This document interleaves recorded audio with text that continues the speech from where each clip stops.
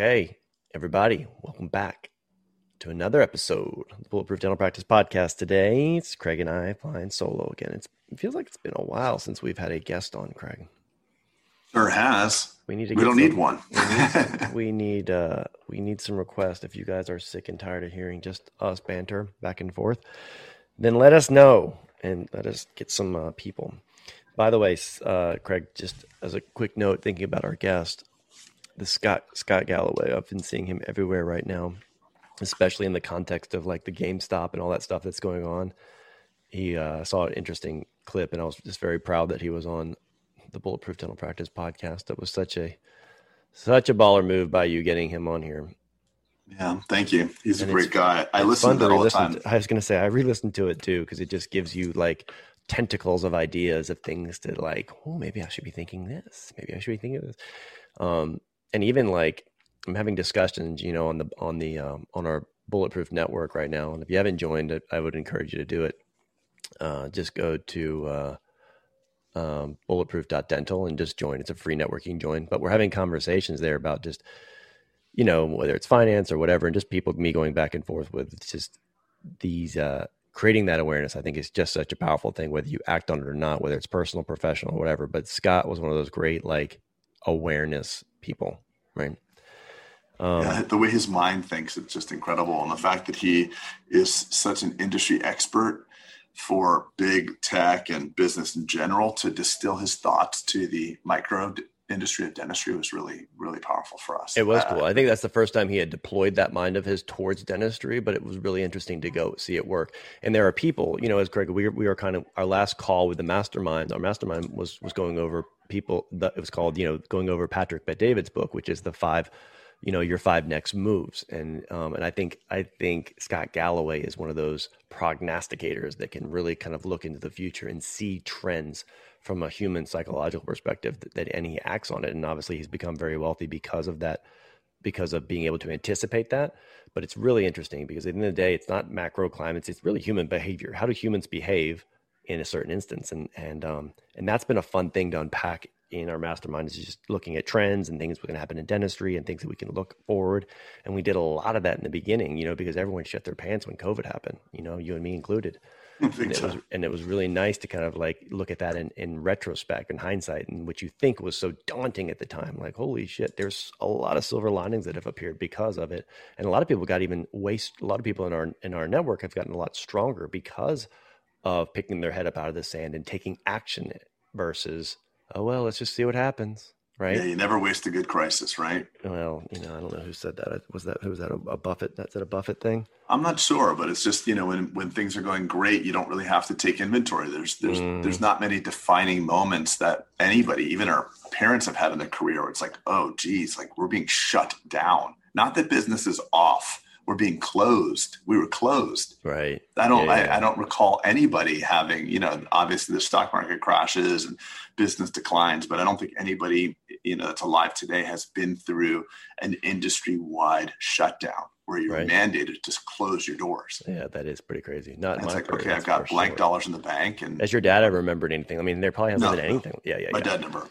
All right. So let's get into the topic today, which we actually curated from our Bulletproof network on the forums there.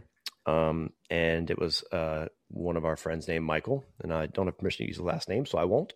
But anyway, Michael said, why don't you talk about would it be better? And here the question is, would it be better to have a $1 $5 million office or 5 $1 million offices? And I thought it was a really good conversation because you and I have tiptoed around this and in things here and there, but using that direct question. And I think there's really two better people better situated to have this conversation. And the reason I say this is because you and I have kind of equal operational ecosystems, right? Mine is meaning from a size and revenue perspective, and it's pretty equal. Our EBITDAs are about equal. Employees are about equal. So pretty much the scale is about the same size, but you have one practice where it's taken me 5 to aggregate to your size, so to speak. Yep. Okay. Or let's call it 4 in this instance.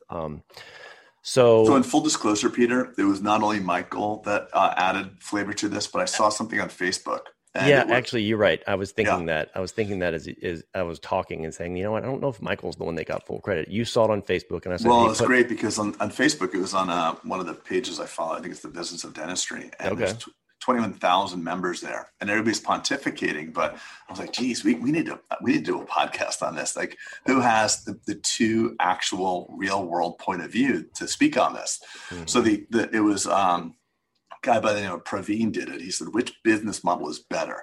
1 million or 5 million? And he says, what is 1, more profitable, 2, less stressful, 3, easily exitable, and 4, the pros and cons of each model. And then let's there's a lot of unpack each dialogue. one. That's beautiful. Let's unpack each one. So let's go to A. What's the first one? So first of all, everybody's answering like, oh my God, there's no such thing as one office that does 5 million. How do you do that? It was just a whole lot of limiting beliefs. It's fine. I mean, it's just shows you where people are at. Those silly rabbits. No, but it's fine. You know, what do you know? And then is it possible for one to even do a $5 million practice? No. So then a bunch of people start, putting up their feelings, and it seemed overwhelmingly the discourse was overwhelmingly in favor of the idea of 1. But I responded in there because please do not play in other people's sandbox. Only play in our sandbox. We have a great sandbox. Don't okay. Be adding. No, just play in our sandbox. All right, go back to the first question, bud. Okay, I don't want to hear your response. Is which model's better? And the first question is, what is number 1 more profitable? Okay, Craig, let's get into it. Let's get into it. So obviously the concept there is in 1, you can be more profitable potentially, I think, because you have control on your scale. There's a consolidation of things, meaning that in your office, you don't have to duplicate services. You don't have to buy a comb. You don't have to buy a comb beam for every office. You don't have to replicate the office manager in every location. You don't have to replicate, there's economies of scale and supplies, management, all things. So I would say that all things being equal, unless you're a sophisticated operator, probably the more profitable way to go would be yours.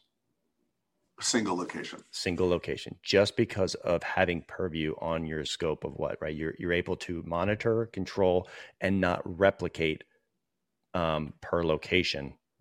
The larger fixed assets can be scaled. So a cone beam machine can be used easily by like 25 operators or 30 operators or 40 operators. There's never a line at the there's never been a line in my cone beam. There's never been a line. My Iteros, I've had lines from. I've had from my Itero. Your Iteros and your what are those handheld in the X-ray machines called? Yeah, Nomads. Nomads. Yeah. You've got a ton of those. I remember being like floored how many you had of those. It looked like an army when I went. Yeah, I have 6 Iteros now, by the way. So that's interesting. That's insane. Quit humble flexing. All right. So I would say on that regard, Craig, point goes to you. Okay. I have a very interesting context in the whole thing that I'm going to close with because, but let's keep going. So point 1 on me, more profitable, larger location, single location, more profitable in theory. Okay. Next one. Let's hold the next one for the last. So the next one is less stressful, which is less stressful. And then the third is easily exitable. Let's leave less stressful for last. Okay. So now I want to go to easily exitable. I guess what they mean is value. He's talking valuations. What would a DSO more want? Okay. Do you want to go first? I have some thoughts on this. Obviously, I have a confirmational bias on this one, which I think you're going to lose this one because I gave you a point last one, so I think you're going to lose this one. But I'd like to hear you start. Well, there's so much context to the valuation because it just depends on what. People think DSO just comes with one flavor, and there's many different DSOs. There's DSOs that would be interested in your practice because you have a larger footprint and a larger, higher top number. So you can't. I think all factors being equal, most DSOs are accustomed to acquiring smaller practices that are scattered around a region. So I think the average DSO would like the average model better. And the average model, the more regular model, is the multiple $1 million practices. So I'm going to give you the point there, but I think there are DSOs that are interested in acquiring iconic practices like, the Goldstein Garber Salams of the world. That was one large single practice in Metro Atlanta. Right. And I think Heartland's the one who acquired them. Yeah, I agree with that. I don't think it's as simple as just distilling it down to which one kind of thing. But so there's a number of factors. I think you have to look at bandwidth. Typically in a big office, let me try and unpack this really slowly. So DSOs or any kind of private equity is looking at you from an investment of upside. No one wants to buy a business that's potentially flatlining, right? So they're looking for upside. They're looking for, can they raise revenues per chair? Can they raise revenues year over year? Can they raise revenues per operator? Whatever it is, provider. And I've seen a lot of times where you sometimes have a group, maybe not dissimilar than mine, where you have some underperforming assets. There may be some upside, maybe some underperforming locations that they may say, hey, we could put some juice here. This one's the flagship, but here are a couple underproducing, and we really see some upside in our investment because we're only paying based on present day revenues. Versus someone like yourself, if you're peaking, right, it may be not only do you have the consolidation of your footprint, but now you have the fact that like potentially where is their upside if you're already operationally so efficient and you've got a 3-month waiting period or all that stuff. They may look at that and say, how are we going to make more money? Because they've already done scale. They've already consolidated. There's nothing left to do there other than bringing it up under an umbrella of our large master thing. So I think that, so the question was, which one's more attractive, right, Craig? What's more easily exitable? Yeah, so I think there is a premium, and I would love to ask even Brian Cleo or someone like that. I think there is maybe a half a point more on turn on your EBITDA from a valuation perspective, just because distribution is everything. If Amazon has proven anything to us, its distribution is massive, and that's why they're popping up in all corners, because they can grow from those. It's a pod, it's a seed, they can grow. So I would say that from that vantage point, it's better to be distributed. And also you're not vulnerable in one geographic location, meaning let's say that all of a sudden Del Rey turns to a shit show of a city, right? Oh, yeah, tornado, right? Yeah. So versus, you take yours down and all of a sudden everything goes to just hell in a handbasket, versus there's diversification in multiple locations. Mine are widespread apart. They're 10 miles apart. They're geographically different. Every town has its own little kind of thing. And so I feel like I'm a little more insulated to the economic hurricanes, and that, or maybe there's riots in Del Rey or something, who knows, you never know. And so I think there's some advantages with geographic diversification. All right, new for 2021, we want to invite everyone listening to join us on our private network. It's free to join the conversation at bulletproof.dental. You can even download it in the App Store. Just look for the Mighty Network app and you can download it there. But just point your browser to bulletproof.dental and join and sign up and start collaborating on some of the ideas we discuss on the podcast. There's content there to download, and it's all designed to help grow and stimulate us together. Hope everyone has a great day.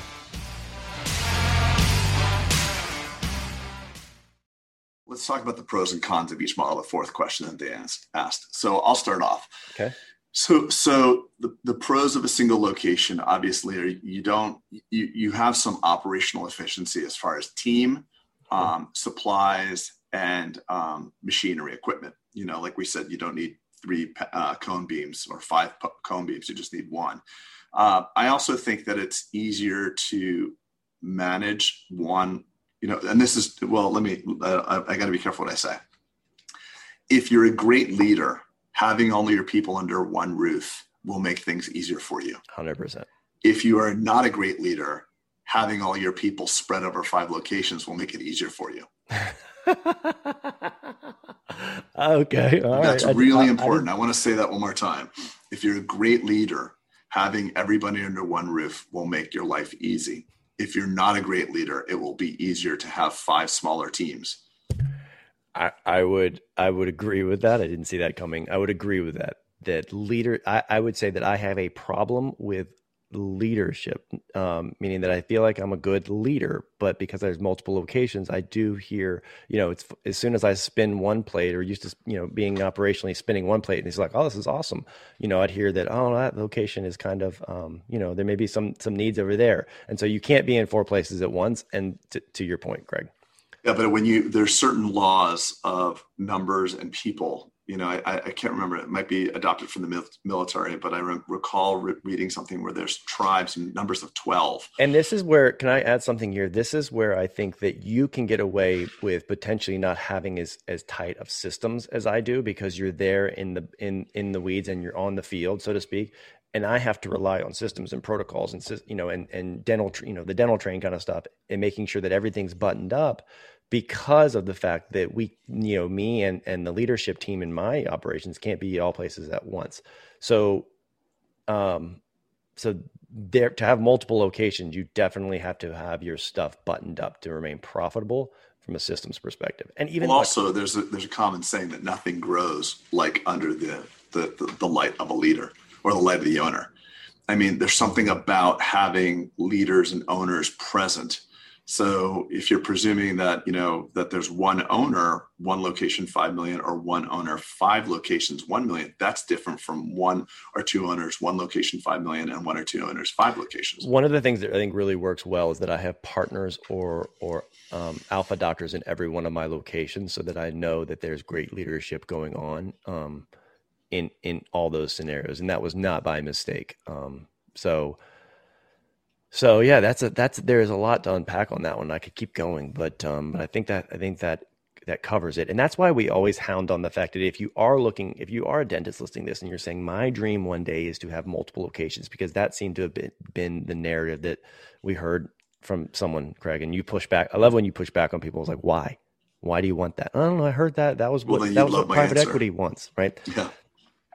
But that's why it's so important. If you are thinking that one day you just want to be multiple practice owner because that's the badge you want to wear, make sure you become a student of systems and operations and creating protocols and really getting, operating as much like a quote unquote chain as you can, like a Houston's kind of thing, where the experience is going to be consistent, the process is consistent, that you're able to take advantage of brand at scale, all these things. You want to make sure that your flagship is running like the first version before you go to operational number 1. And we've touched on this so many times, is that we see what happens is you got a great practice, and then you all of a sudden say, hey, I'm pretty good at this one practice. Let me go ahead and open 2. And you forget about the fact that you can't be in 2 places at one time. And now practice 2 is being paid for by the profits of practice 1. And then you open up practice 3. Practice 3, and all of a sudden, yeah. They all fail. And what do you do then, Peter? You start doing dental consulting. Yeah. So let's rewind the timeline. You have 1, you're awesome because you're the rock star. You say, oh my God, well, there's a location over here. My God. That doesn't work well. And then, yep, that's true. Craig, throwing such shade today. It's funny, but it's kind of true. Look at you. True. So, okay. So what are the pros and cons? So what are the cons? Well, talk about the pros, and really before we go into the pros and cons, let's put a pin in that one more time, because I have a way that I want to kind of close this all out. And I think it's really important, because I do believe, and I'm reading the comments of Praveen's question on the business of dentistry, and there's such certainty in the answers. It's mm-hmm. 1. I mean, the overwhelming majority are saying one mm-hmm. practice with 5 million. Overwhelming majority. Everybody's saying it. Just mm-hmm. about everybody's saying it. And in hindsight, Craig, given that we've already talked about this several times, in hindsight, knowing you, and in an ideal world, I should say, not even in hindsight, if I knew that it was going to be a bullish area where I knew it was going to be great growth and great demographics and great all this stuff, and I knew that was going to be the place, then I would have built a colossal practice like yours, probably in hindsight. But in Atlanta, people don't travel outside of a 5 to 3 mile radius. They just don't do it. And so there was limited amounts of growth that I was going to experience at said location. And so I had to go where the people's into the communities in which I wanted to grow versus the other way around. And I think people will travel more to you. So, because people are more accustomed, maybe in Florida, maybe Delray can support. I don't know. Well, But that was my thesis in 2005. And I think that the problem and the reason why people are resorting to Facebook to ask questions like this and listen to each other, and we're all in our own echo chambers of our so-called dental expertise. It reminds me of the Richard Feynman quote. Naval, I was listening to something from Naval on a podcast, and he said he listened to this quote when he was 9 years old. He never forgot it. And Richard Feynman said, the first principle is that you must not fool yourself, and you are the easiest person to fool. Mm-hmm. So we don't know ourselves, and we will take what people say and adopt it and hijack that narrative and go down a path and wake up 10 or 15 or 20 years later like, holy shit, what did I just do? So I think it's really important to know thyself. So when you're looking at what's more profitable, it's what is going to make you happiest, because the ultimate bottom line in life is your fulfillment. So I am the type of person, Peter, I love being around tons and tons of people. So early on in my career, it's just me and my dad and my mom and a couple, assistants, maybe like 5 or 7 people in a room, in a box rather. And we'd have a specialist come in on Wednesdays. It was my buddy, Peter Tain from, practices in Maine. Awesome guy. I went to school with him, just a fun dude. We go out to lunch, we talk about cases. And I realized that on Wednesdays when Peter was there, I had more fun. And then we added, Dr. Prusakowski, my endodontist, and he's been with me for all those years. And on the days he was there, I realized, I have more fun because I like being around more people. More people is more energy for me. It suits me. Yeah. So what I'm going with here is know yourself. If you answer this question, what's more profitable, what's more exitable, you're going to have a freaking miserable life, because you may have a really, really profitable business or maybe really easily exitable, and you'll want to exit immediately. Happiness is building a life and a career that you don't want to exit from. That's the Built to Sell book that I encourage everyone to read. It's building something in preparation for sale and determining the life. It became easier, better, faster, more profitable, and then realizing, wow, why would I sell something that's such a well-oiled machine versus like people want to sell when it's a shit show sometimes. Yeah. And then you get it right. You get it right. 2 things happen. Everybody wants to buy it and you don't want to sell it. You know what I see is funny on Facebook groups. This is why I do not visit them on stuff. And even like in that forum you're talking about. And I am guilty of this as well. But the eyes see and the ears hear what the brain is looking for. Yeah, confirmational bias. Right. And so people are commenting, and that's why I'm trying to have a little authenticity in this conversation with you, and like saying you got a point there, whatever.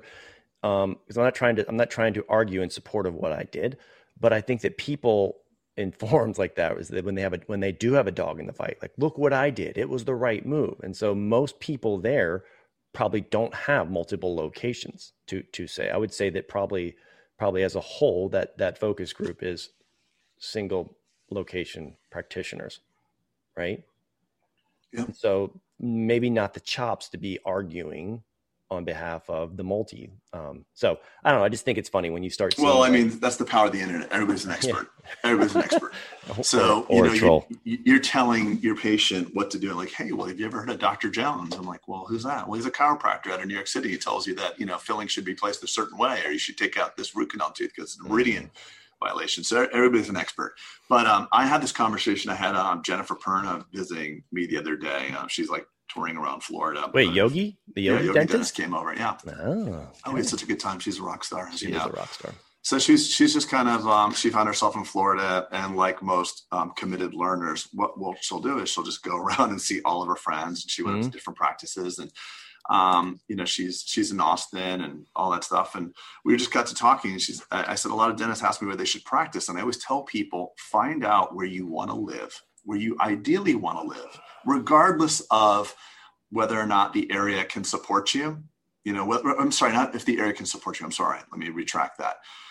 My dad would say this. He'd say, if there's a Cadillac dealer, because that's what was appropriate at the time. He says, if there's a Cadillac dealer, that was his demographic. Yeah, his demographic. Now I'd probably say it's a Mercedes-Benz dealership. Yeah. But if you love the area and there's a Mercedes-Benz or Cadillac dealership within 10 miles of that area, you can open up your dental practice and you can do well.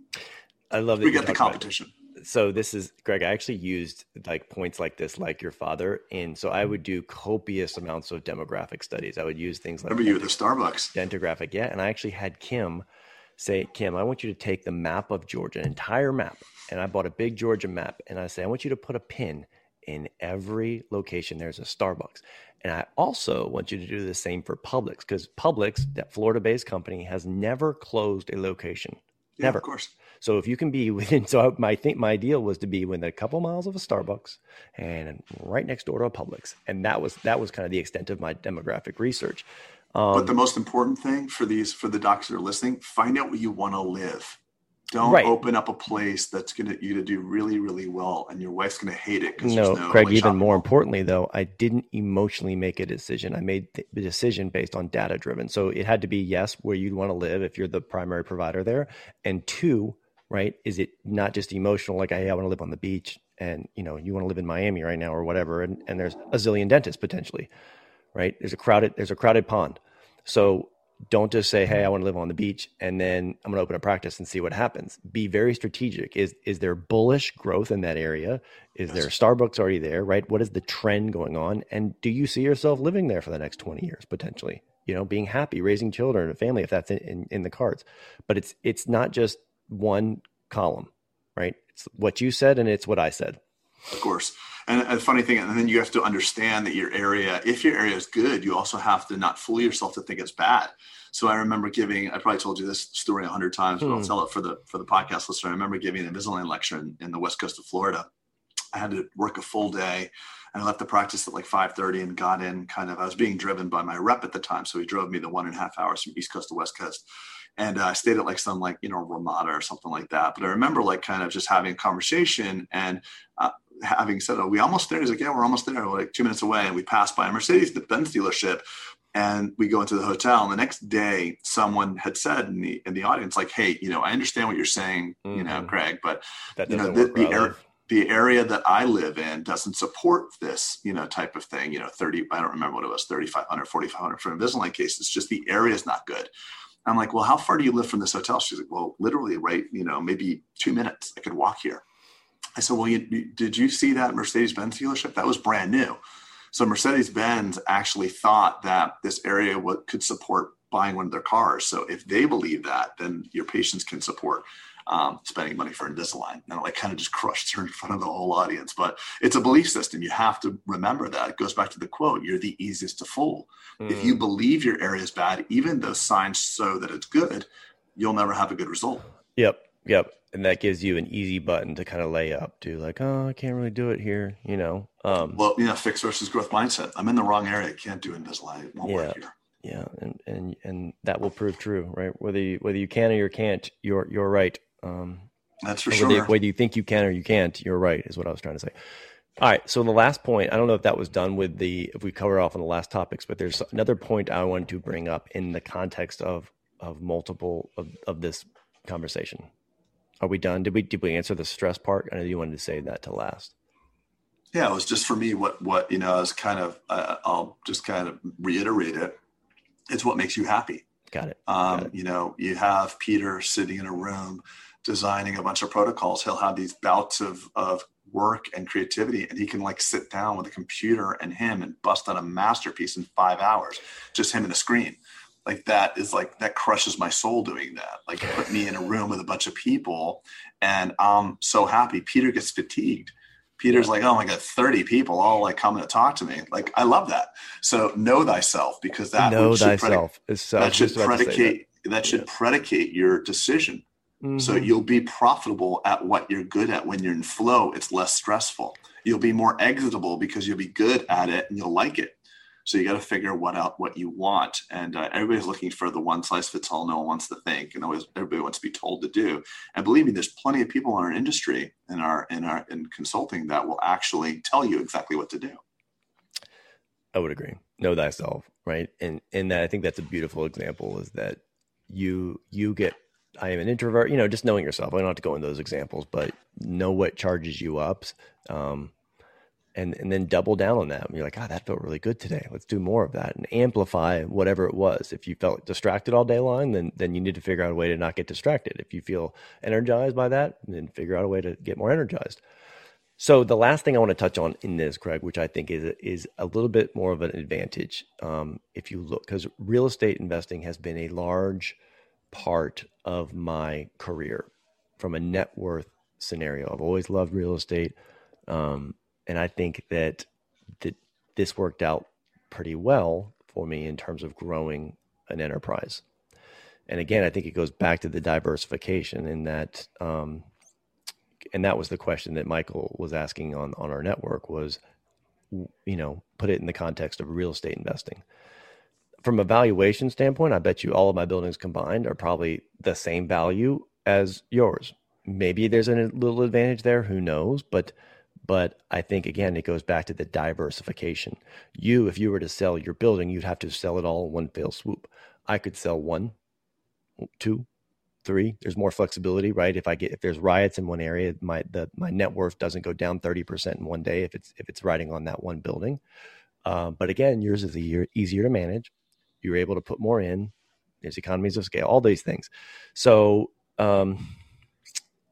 again, I think if you're good at managing property, if you have systems in place that can do that, if you're good at finding an area, there's going to be I'm using the term bullish again, but if you know that there's a bullish area in 50 miles away from you that's experiencing rocket growth, and you can acquire a building and put a practice there potentially and back up your real estate.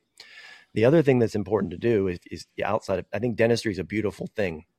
And that you can find an area like that, Craig, where the real estate is going up, or you're saying, God, this area is going to take off in the next 10 years. And you know that you want to put a practice in there. Now you have real estate that's backed up with a very strong business, your dental practice or a dental practice. But there's also a contingency based on if let's say you don't have a business there. It's just a bullish economy in that area that you can also put something in. So I have some buildings, Craig, is what I'm saying. I have some buildings that I do not occupy as dentistry. Okay. But I only built them based on the fact that potentially it would be a non-cannibalistic area that I could put a dental practice in case the tenants that I have there go dark. Make sense? Total. Okay. Yeah. All right. Total. I was just, I know you've heard this, but I'm letting that go into, because I remember talking with a lot of people in the beginnings of doing this and some real estate investors, and they made me have to answer these hard questions. What would happen if it went dark, right? Okay, well, I'll put a dental office in. Okay, cool. Buy it, right? Because you have a contingency to put something in versus a lot of real estate investors don't have businesses that could occupy that. Okay. So great talks, man. Great talks. Yeah. And the hard part is actually doing the thinking. No one wants to think. Thinking is a waste of calories for most people. So think it out. Think it out. Imagine what your life would look like if you were the owner of 5 $1 million practices or one $5 million practice. And once you really flesh that out, or maybe even put some pen to paper and write out what it would feel like a day in your life, the answer will be readily apparent to you. Because the worst thing you can do is go jumping on a Facebook post and say, that's what I'm going to do. Right. And wind up 5-10 years later. Don't copy and paste. I know someone else's self. Exactly. Don't copy it and thou paste it. This is a fun. I was actually really looking forward to this. I'm glad we covered it. And look, we could sit here and rap about these things all day, point here, point there, and really go into the intricacies. But I love this discussion, and I think we were fully calibrated to have this discussion, sure. You and I. Oh, that's for sure. Okay, buddy. All right, cool, man. Everybody, we'll see you next time. And don't forget, join us online, thebulletproof.dental. We're having kick-ass discussions there. Don't miss out. See ya.